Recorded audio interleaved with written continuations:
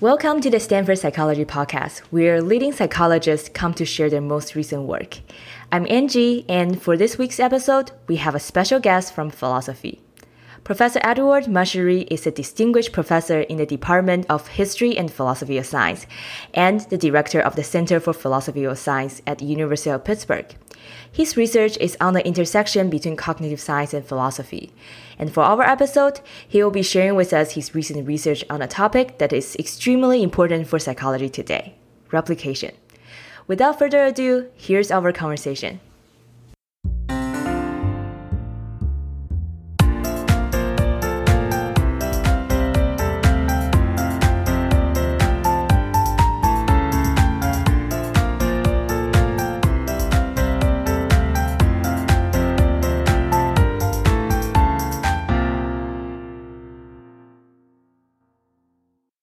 Thank you so much for joining us on the podcast today. So today we will start our conversation with a recent piece of yours titled, "What is a Replication?" And I have to say that when I first saw the title, I had this immediate reaction like, oh, wow, that is a question that I would love to know the answer to. So in the psych department at Stanford, and I'm sure in psychology in general, in recent years, there's this ongoing conversation about replication crisis, and more people start to conduct projects related to replication. And there's like this field called replication science. So yes, it's kind of important to know what a replication is in the first hand. So I'm wondering, do you mind just sharing your answer a little bit? Absolutely, yes. Thank you for having me today. It's a real pleasure to be joining you for this podcast. And you're quite right that since maybe the end of the first decade of the 21st century, there's been a real concern in psychology, but not only in psychology, also in the biomedical sciences about replication.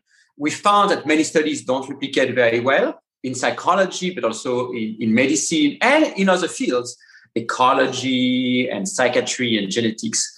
And so there's been a real effort to reassess what we take to be empirical findings. And replication has been the main tool, not the only tool, but the main tool for doing that. Now, when I started working on the topic, maybe 5 years ago, I was very surprised to find out that there is no answer, at least back then, no is a bit an exaggeration. There were very few answers to the question, what is a replication? Everyone was doing replication. People were debating about the value of doing replication.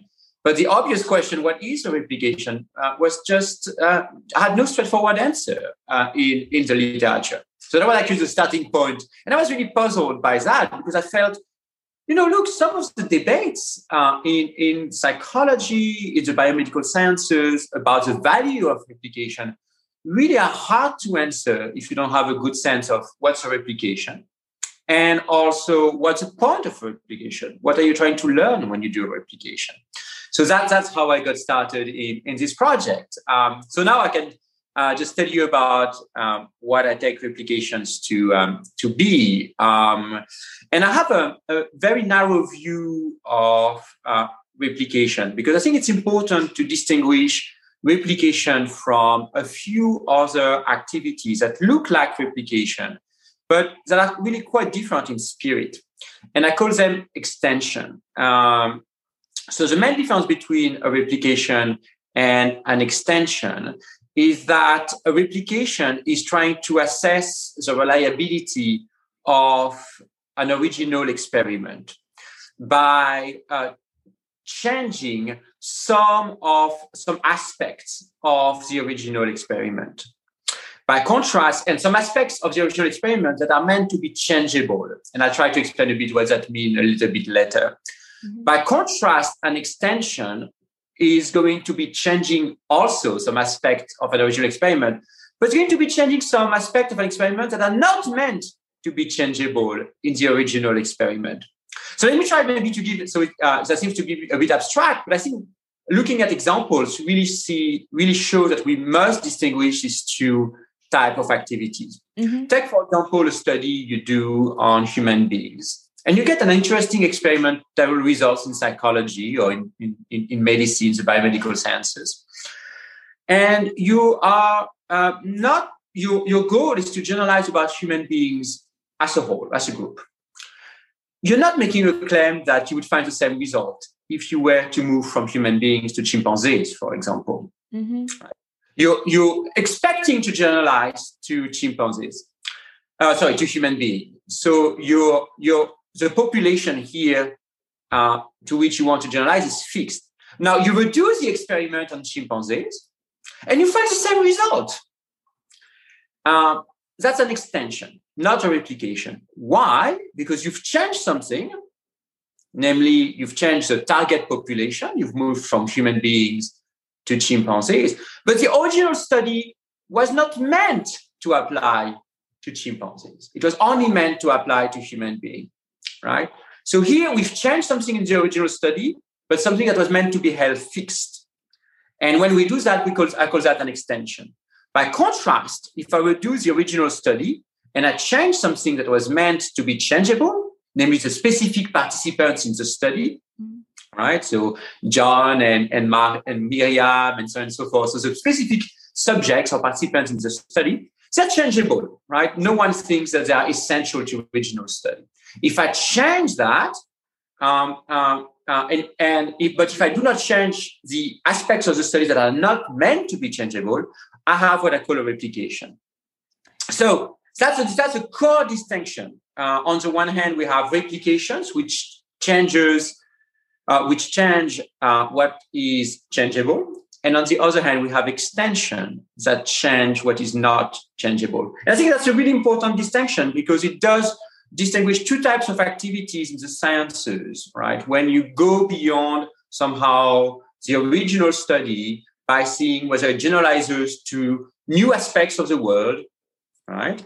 And when you don't go beyond the original study and just try to see whether it actually describes the very aspects of the world that it was meant to be describing. So that's the first attempt. No, I have a much more precise definition in the paper. But what I wanted to do, one of the things I wanted to do was to distinguish between these two activities, extensions and replications. So that's an intuitive characterization of the project. Go ahead. I guess I'm kind of intrigued by this concept of changeable aspects of experiments versus unchangeable aspects of experiments. So I guess I'm wondering, a question that I would have for this concept is, to what extent a certain aspects of experiment is changeable is something that experimenters will know a priori before conducting the experiment? This is an excellent question. So in psychology, as you know, there is a technical notion, a technical term to characterize the changeable aspect. And that's a distinction that psychologists draw between what they call a fixed factor and a random factor.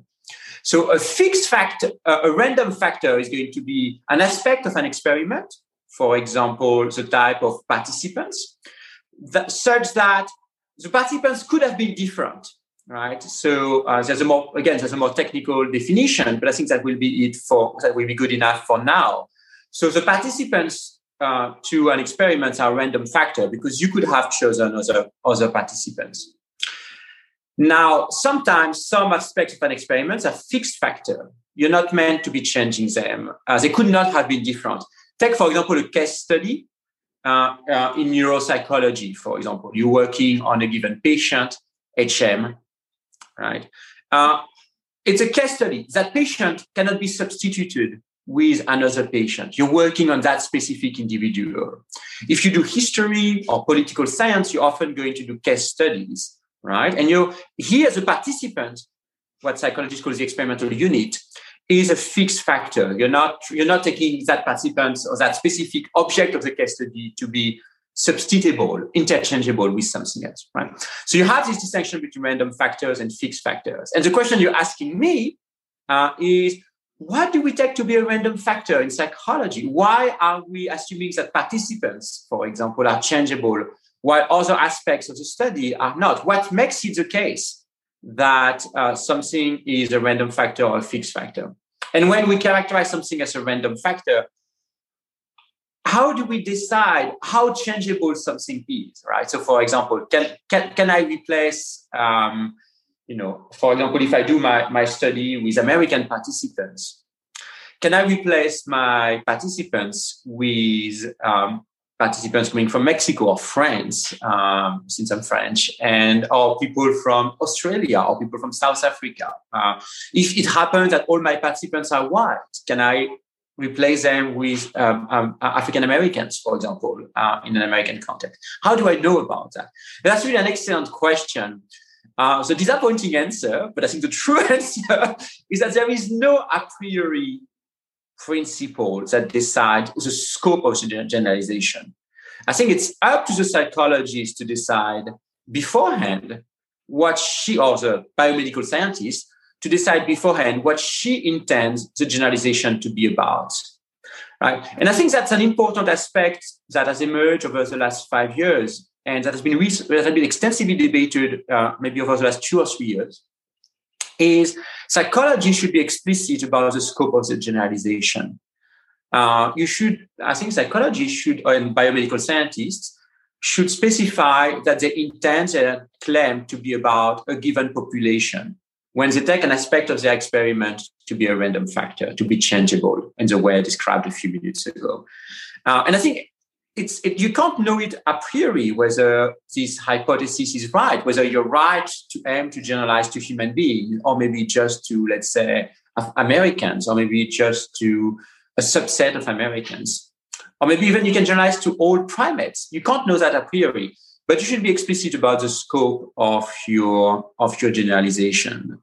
And that's something, it's remarkable, because that's something psychologists, and I think probably biomedical scientists too, have been very casual about. It's very rare to find people to say explicitly, I take this experimental finding to be a description of the psychology of all human beings, or description of the psychology of Westerners. So people are more sensitive about that these days, but I think it's still an aspect of science where scientists can make substantial progress in terms of how explicit they are. And of course, because it's a hypothesis, an empirical hypothesis, it can be tested, right? So if you claim that your generalization is true of all human beings, but your subjects are biased samples, it happens to be Americans maybe of a certain age, then you can, of course, test it, right? By resampling human beings, maybe with different characters, right? Either a pure random sample or some form of intentional sampling. Yeah. So I know toward the end of your paper, you kind of discuss about how it is kind of important for the experimenter to specify and pre-register their hypothesis a priori about their intentions. And I also know there's kind of recent debates about whether pre-registration is this kind of solve all, the one fit all problem solutions. I'm not really well versed at that debate, but I know there are kind of pushbacks about people kind of thinking that, there are kind of one camp of people saying that, we should just pre-register everything. Pre-registration will help the psychology. It's just going to save the replication crisis. And there are also people saying that pre-registration is kind of at best redundant, and it's kind of treating the symptoms, but not the roots of the problem. So I'm wondering whether you can share your thoughts on what are the values of pre-registration and what are some potential fallbacks on just putting all the eggs in this one basket, which is pre-registration everything. Yeah, so it's indeed, pre-registration has been debated extensively over the last 10 years. I do believe it's an extremely useful tool. I do not believe, however, it is a magical bullet that's going to somehow solve all the issues of science. It's an extremely useful tool for a few reasons. The first one is that it compels scientists to be explicit about what they want to be doing when they do an experiment.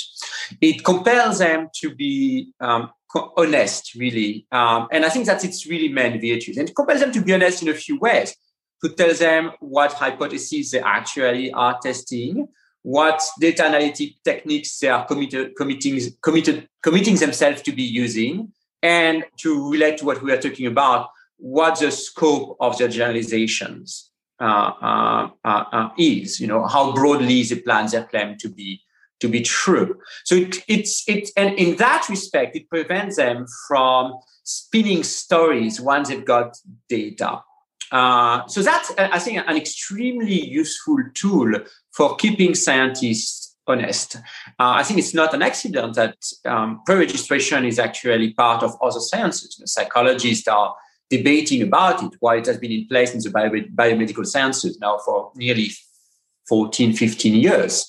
You can't do a type 3 clinical trial if you don't pre-register your study, right? It has limitations, but the limitations are not the one people usually mention. So people are usually concerned about pre-registrations preventing scientists to explore their data. But I think that's a mistake.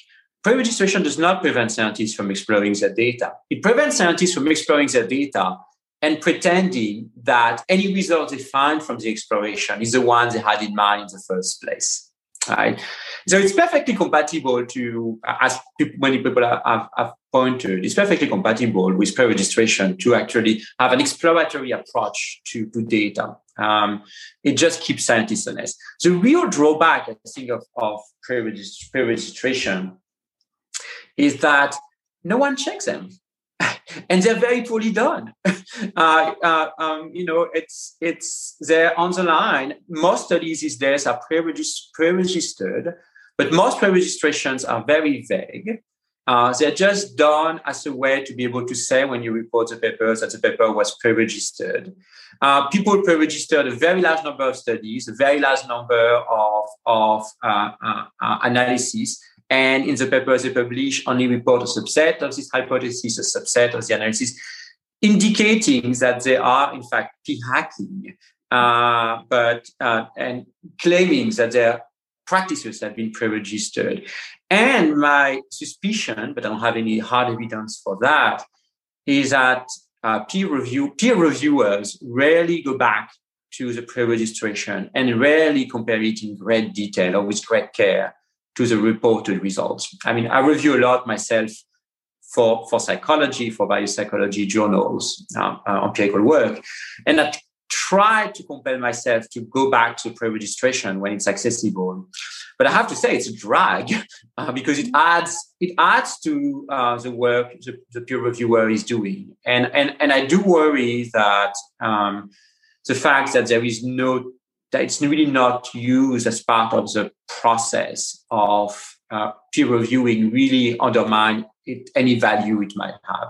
So I think for me, the drawback is not so much in preventing exploration, because I think that's a red herring, than in being, in a sense, undermined by scientists themselves, by having very vague pre-registrations, which are useless, and by peer reviewers not comparing them to the original data. I think comparing the submitted papers to the original pre-registration, a much better format is actually the one that some journals have embraced, where you submit your paper before collecting the data, and you get peer reviewed based on your submit on your theory, the interest of the hypothesis, your data collection plan, and your data analytic plan. And you get accepted based on that, independently of the results you're finding. I find that actually a much more interesting strategy, because it somehow goes around the vagueness of pre-registrations and peer reviewers somehow not doing their duty. I don't want to blame the peer reviewers. Peer reviewers work for free. It's a public good, and they have a lot of work to do. So it's perfectly understandable that they don't check all the details. But it does undermine the significance of pre-registration, I believe. Yeah. So I think I heard some people discussing about like the format of pre-registered report, which is like you just basically just submit your pre-registration to the journal, and then you do the study after it got approved. And no matter what the result come out, you'll still get the publication. But on the other hand, I also remember hearing some discussions from more senior faculty about how like this format, it's like sounds good in theory. It's just like a wonderful thing for science in general. But in practice, especially, it's actually kind of bad for the junior scientists, especially for people who wanted to like go to the job market or get hired. So I think there's this whole, I guess, a bigger issue in the picture, which is the whole like scientific reform. I think there are a lot of kind of like leaking holes in the process about like, it's not about the practice, the method, it's about the kind of the system that we build around scientific practice. And as you mentioned, this kind of issues about peer review, about like no one is actually checking the pre-registration, even if it will be good for people to pre-register. So I'm wondering if you have thought about like, in terms of the whole way how like science, especially social science, is structured, do you have any idea of like how we can moving forward better? I know there are a lot of discussion about, oh my gosh, this system is built like as if it is like in 16 centuries and it takes months and years to like get things published, get peer reviewed. We can clearly do better than this. So I'm wondering, have you thought about like issues related to the whole like scientific reform? Yeah, I'm actually writing a book on the topic. So I'm very much interested in whether science works well, where it fails to work well, and how we can do science better. I believe it's extremely hard to do better science. Not because I believe science works well. I actually believe that science does not work extremely efficiently. I think it's a reasonably it's quite a wasteful social process. But reform is extremely difficult. It's extremely difficult because it's not in everyone's interest to reform science. And for obvious reason, it's not in the interest of people who've made it, because they've made it in a given system. It's not in the interest of people it's not always in the interest of people who are trying to make it, junior scientists, because they're learning to play a given game, and scientific reform might actually introduce a lot of noise and uncertainties about how to be successful. It's not always in the interest of the lay public. It's not always in the interest of the policymakers. So there's actually, I think scientific reform is extremely difficult. And I think the idea that we can do a scientific revolution, meaning changing drastically the social system of science, is probably erroneous. I think there's too many conservative forces at play in science that reforms have to be very gradual and very limited. In my sense, and that's why I do like pre-registration in principle, despite what I said a few minutes ago about being corrupted in some way by scientists themselves. I think what we want is nudges. I think what we want is small changes in the social structure of science that are going to have dramatic effect or large effects, right? So that because they're not revolutionary, but because they are actually very simple to grasp and very simple to implement, but can have very positive effect, they're much more likely to be embraced by a scientific community than very large revolutionary changes to the social system of science. Let me give you an example of what I had in mind. It's maybe to some extent an ironic example. We can come back to that. A few years ago, I was one of the many co-authors of the paper about redefining statistical significance, which was published in Nature Human Behavior. That paper suggested that we cut the significance level, if you're using classical statistics, by an order of magnitude. So instead of having a significance level at 0.05, as is common in psychology and in other sciences, not in all, but in other sciences, we would have a significance level at 0.005. Now, it's a very simple change. It has its nice virtue. It's a very simple nudge because it does not require people to retrain themselves. It does not require scientists to learn a new type of statistics. It does not require to change the incentives. It does not require to change radically the way papers get to be published, the way papers get to be reviewed, and so forth. It's a minimally intrusive change, but it has dramatic impact, I think, on the quality of science. It requires scientists to collect much larger sample sizes to get significant results. By collecting much larger sample sizes, they are much less likely to have to have false positives among the significant results. So the false positive rate decreases dramatically. In addition, p-hacking gets much harder, as exponentially harder, as the significance level is decreased. So it's very easy to p-hack when the significance level is at 0.05, much harder to p-hack when the significance level is at 0.005. So you see, the reason why I really like this very simple proposal, it's not because I believe it will solve all the issues of science, nor is it because I'm deeply committed to classical statistics in contrast to other way of analyzing data like Bayesian statistics. It's rather because I believe it has this virtue of being a very simple nudge, very easy to understand, but have possibly dramatic consequences for science, really would improve science for the best. So what I'm really interested in is nudges that lead scientists, sometimes without them being aware, of why that would work better, but would lead scientists to do better science. So that's the type of policy changes in science I'm actually very keen on seeing implemented. Now, as I said, it's a bit of an ironical example. Now, first paper was published in 2018, I believe. It's been cited very often. Some people have embraced it.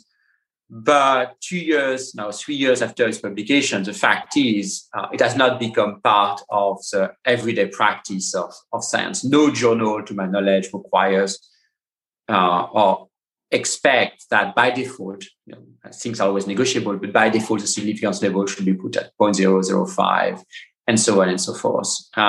It's a type, I started answering your question by highlighting the conservative nature of the scientific system and the fact that scientific reform is extremely difficult to implement.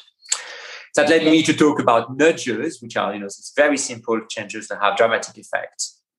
And I give you an example, but even that example, despite I do think it's maybe one of the best examples of what a positive nudge would be for science, hasn't been widely embraced by the scientific community. Pre-registration has been widely embraced, but it's been widely embraced because it's very easy to make toothless. And that's what we talked about earlier. So in some of my more pessimistic days when it's gloomy, when the weather is gloomy in Pittsburgh, which is 1 day out of 2 or even 2 days out of 3, as you know, I get somewhat pessimistic about scientific reform. I feel it's needed, but it's extremely hard to bring about.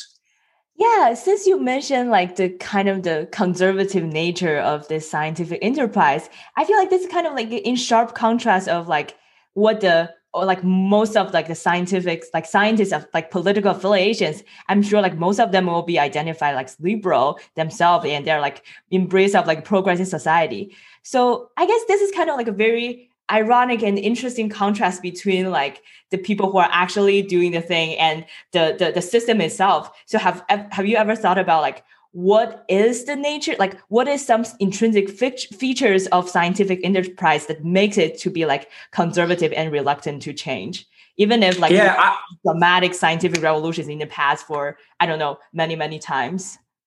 No,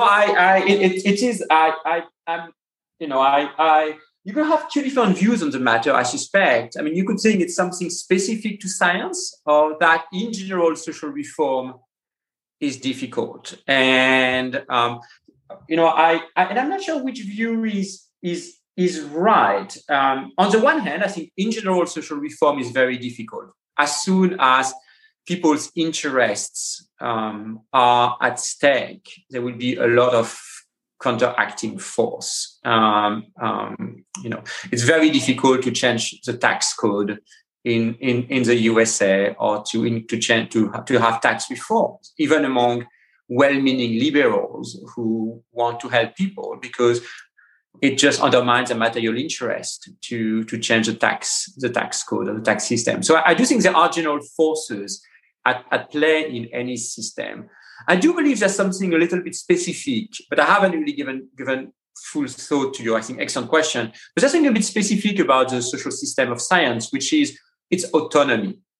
And at least, for a very long time, but at least since the 1940s, when the US government and other governments invested a huge amount of public money in science, scientists have been very keen on being autonomous, in the sense that the direction of science is made by and large by scientists. Scientists decide who should get promoted, who is doing good science, what papers are good. We don't expect the federal government to select among the good papers who tell us that vaccine, tell us, that's good science, that's bad science. Scientists have the final say on scientific matters.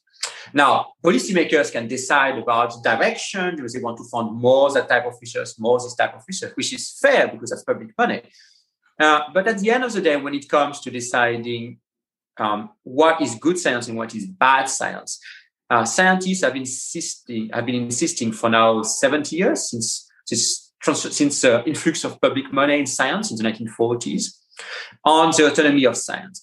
And I think that's one of the reasons why science is particularly conservative, because scientists are very keen on preserving that autonomy. And they feel that many reforms, I suspect that there's a worry that at least some reforms might threaten the autonomy of science or might give outsiders like policymakers a sense that they have to intervene on science. Over the last 10 years, reformers, people who want to change science, have been sometimes accused of undermining science. And I think the worry here is that by questioning the quality of science, we are giving policymakers, outsiders, people who are not scientists, a reason or justification for intervening on science, and therefore undermines the autonomy of science. That might be a reason why social reform is more difficult, because we don't want to give outsiders, scientists don't want to give non-scientists a say in the social organization of science. It might be part of the story. I'm speculating here, but I do think that's one of the aspects in which the social structure of science is quite different from, let's say, other social systems that we are acquainted with. I think that's a very interesting perspective to take in terms of like how scientists, in order to maintain their own autonomy, kind of reluctant for the outsider. But on the other hand, I'm also thinking about how, I guess in some sense, the distinction between scientists versus non-scientists is kind of blurry in the sense that there are people with like STEM background with a PhD who goes into the policy realm. Right. But in some sense, it's almost like by not choosing a career in academia, they're like automatically excluded from like being the scientist community. Mm-hmm. So this kind of bias for everyone who has a PhD should stay in academia. It will be bad if you go to the industry in the real world. So maybe this is like, have you ever thought about like where this bias comes from? Yeah, well, so I think you're quite right. In fact, that what I was presenting was a bit of a caricature in the sense that between the policymaker who is a complete outsider, the insider with a PhD in some science and positions the NSF or the NIH in some review board, there's all this gray area of, let's say, people with PhDs who get out, they might become policymakers, but with a close contact with the science. They're scientific journalists who often know science very well. They're popularizers. And there are people like me who are just not scientists, but of course spend quite a bit of time thinking about science and actually doing science at times. So there's all this gray area. I think that's you're quite right to point that out. But I do think the social structure of science is also really built onto this inside-outside boundary. If you go to the review board of the NSF or the NIH, it's a scientific review board, right? So the people who review your applications are scientists, and they're supposed to be actually some of the best scientists, right? Then there's an interaction with policymakers in terms of scientific priorities, funding priorities, right? But at the end of the day, which grant is a good grant is really meant to be decided by scientists. It's really an interesting question where it comes from. It's connected, of course, to peer review. Peer review is in fact a very recent invention. People say it dates to the 17th century and the Royal Society in London. Not so, actually. It's very in its modern form. It actually was invented in the beginning of the 20th century and really became institutionalized in the second half of the 20th century. Ooh. Yeah, and it's really part of the same system of a lot of public money being invested in science following the Second World War, around the Second World War, and an incredible increase in the size of the scientific community. Right. So if you look in the 1940s, when the Manhattan Project was developed, that led to the development of the atomic bomb. A few dozens, maybe a few hundred, but maybe just a few dozens of physicists were really could really the whole physics community in North America could be part of the project directly or indirectly. So it was really a small group of people. Now the physics community is much larger. To say nothing of the biomedical community, which is enormous, and also the behavioral community, the behavioral sciences. So there was a change in the funding, in the size of the scientific community, and its social organization there. And as part of this revolution, I think there was really a great emphasis on the inside-outside boundary.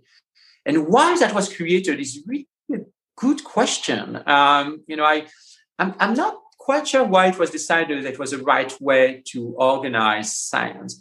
I think it's partly because of the greater professionalization. It goes with the idea that you can't be an amateur when you do science. It's you have to specialize. You have to go through a very extensive training.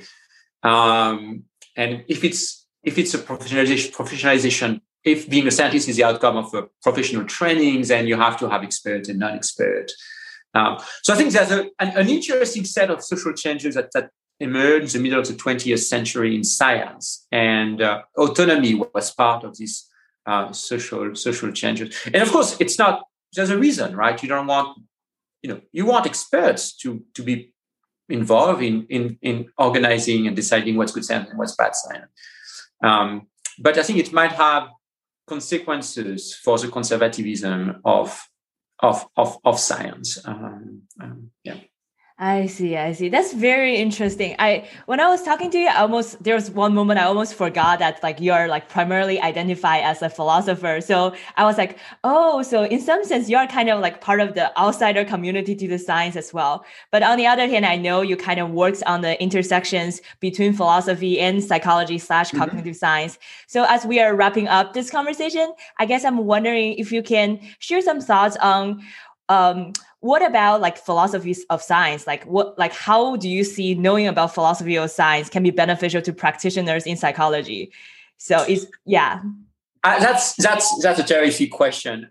In fact, it's such a good question that I've been, and I'm not sure whether I'll do it, but for a few years I've been wanting to write sort of a textbook, or to have maybe of a summer school or something like that dedicated to professional scientists, in particular to people in the behavioral sciences, to psychology. I think many of the debates that have been going on over the last 10 years about the methods of science, about the goals of science, from things as narrow as what is a replication to things as broad as what are the good incentives for science, are deeply philosophical and tied to questions that philosophers of science have been thinking about now for decades and sometimes centuries.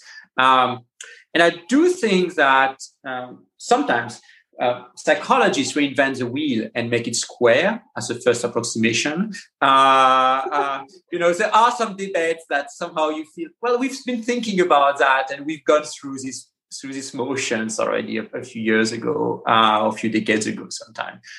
And in fact, some of the leading voices in the debate about the methodology of psychology have gone back to philosophy of science, and I've reread some of the leading philosophers of science to get some inspirations about how to modify science. So there's actually a lot of places in philosophy of science that could be useful for behavioral scientists. It goes the other way around. I think when you're a philosopher of science, you really want to pay close attention to some of the debates going on in science, not simply the substantive debate about the the world, but the methodological debates about how to do good science. Because practitioners sometimes might raise new questions, they might have insight. Some of the problems that are raised might be entirely new, and the philosophers might find a lot of food for thought in some of these debates. So in a way, I wish it would be. I wish there were more a two-way exchange between philosophy of science and psychology. Philosophers are much slower than scientists. We like to ponder, we like to think. So sometimes it's hard to be in a lively interaction with scientists when it takes us 5 years to come up with a paper and have a considered view. Meanwhile, the debate of the sciences has moved very quickly to another stage. So that's one of the reasons why somehow the time scale of thinking in science and in philosophy are a little bit different. That's why sometimes it's actually a little bit hard to have a fruitful discussion. But I do think we should encourage these exchanges between philosophers and scientists. Yeah, if there's actually like a summer school on this topic, I would definitely be the first to sign up. It sounds so interesting and I would love to know more. Yeah, so I guess we can wrap up our conversation here. And I want to thanks again for joining us on the podcast. It's wonderful to talk to someone who is like slightly outside of psychology, but like knows so much about psychology in terms of talking about replication and scientific reform. Thank you very much for the invitation.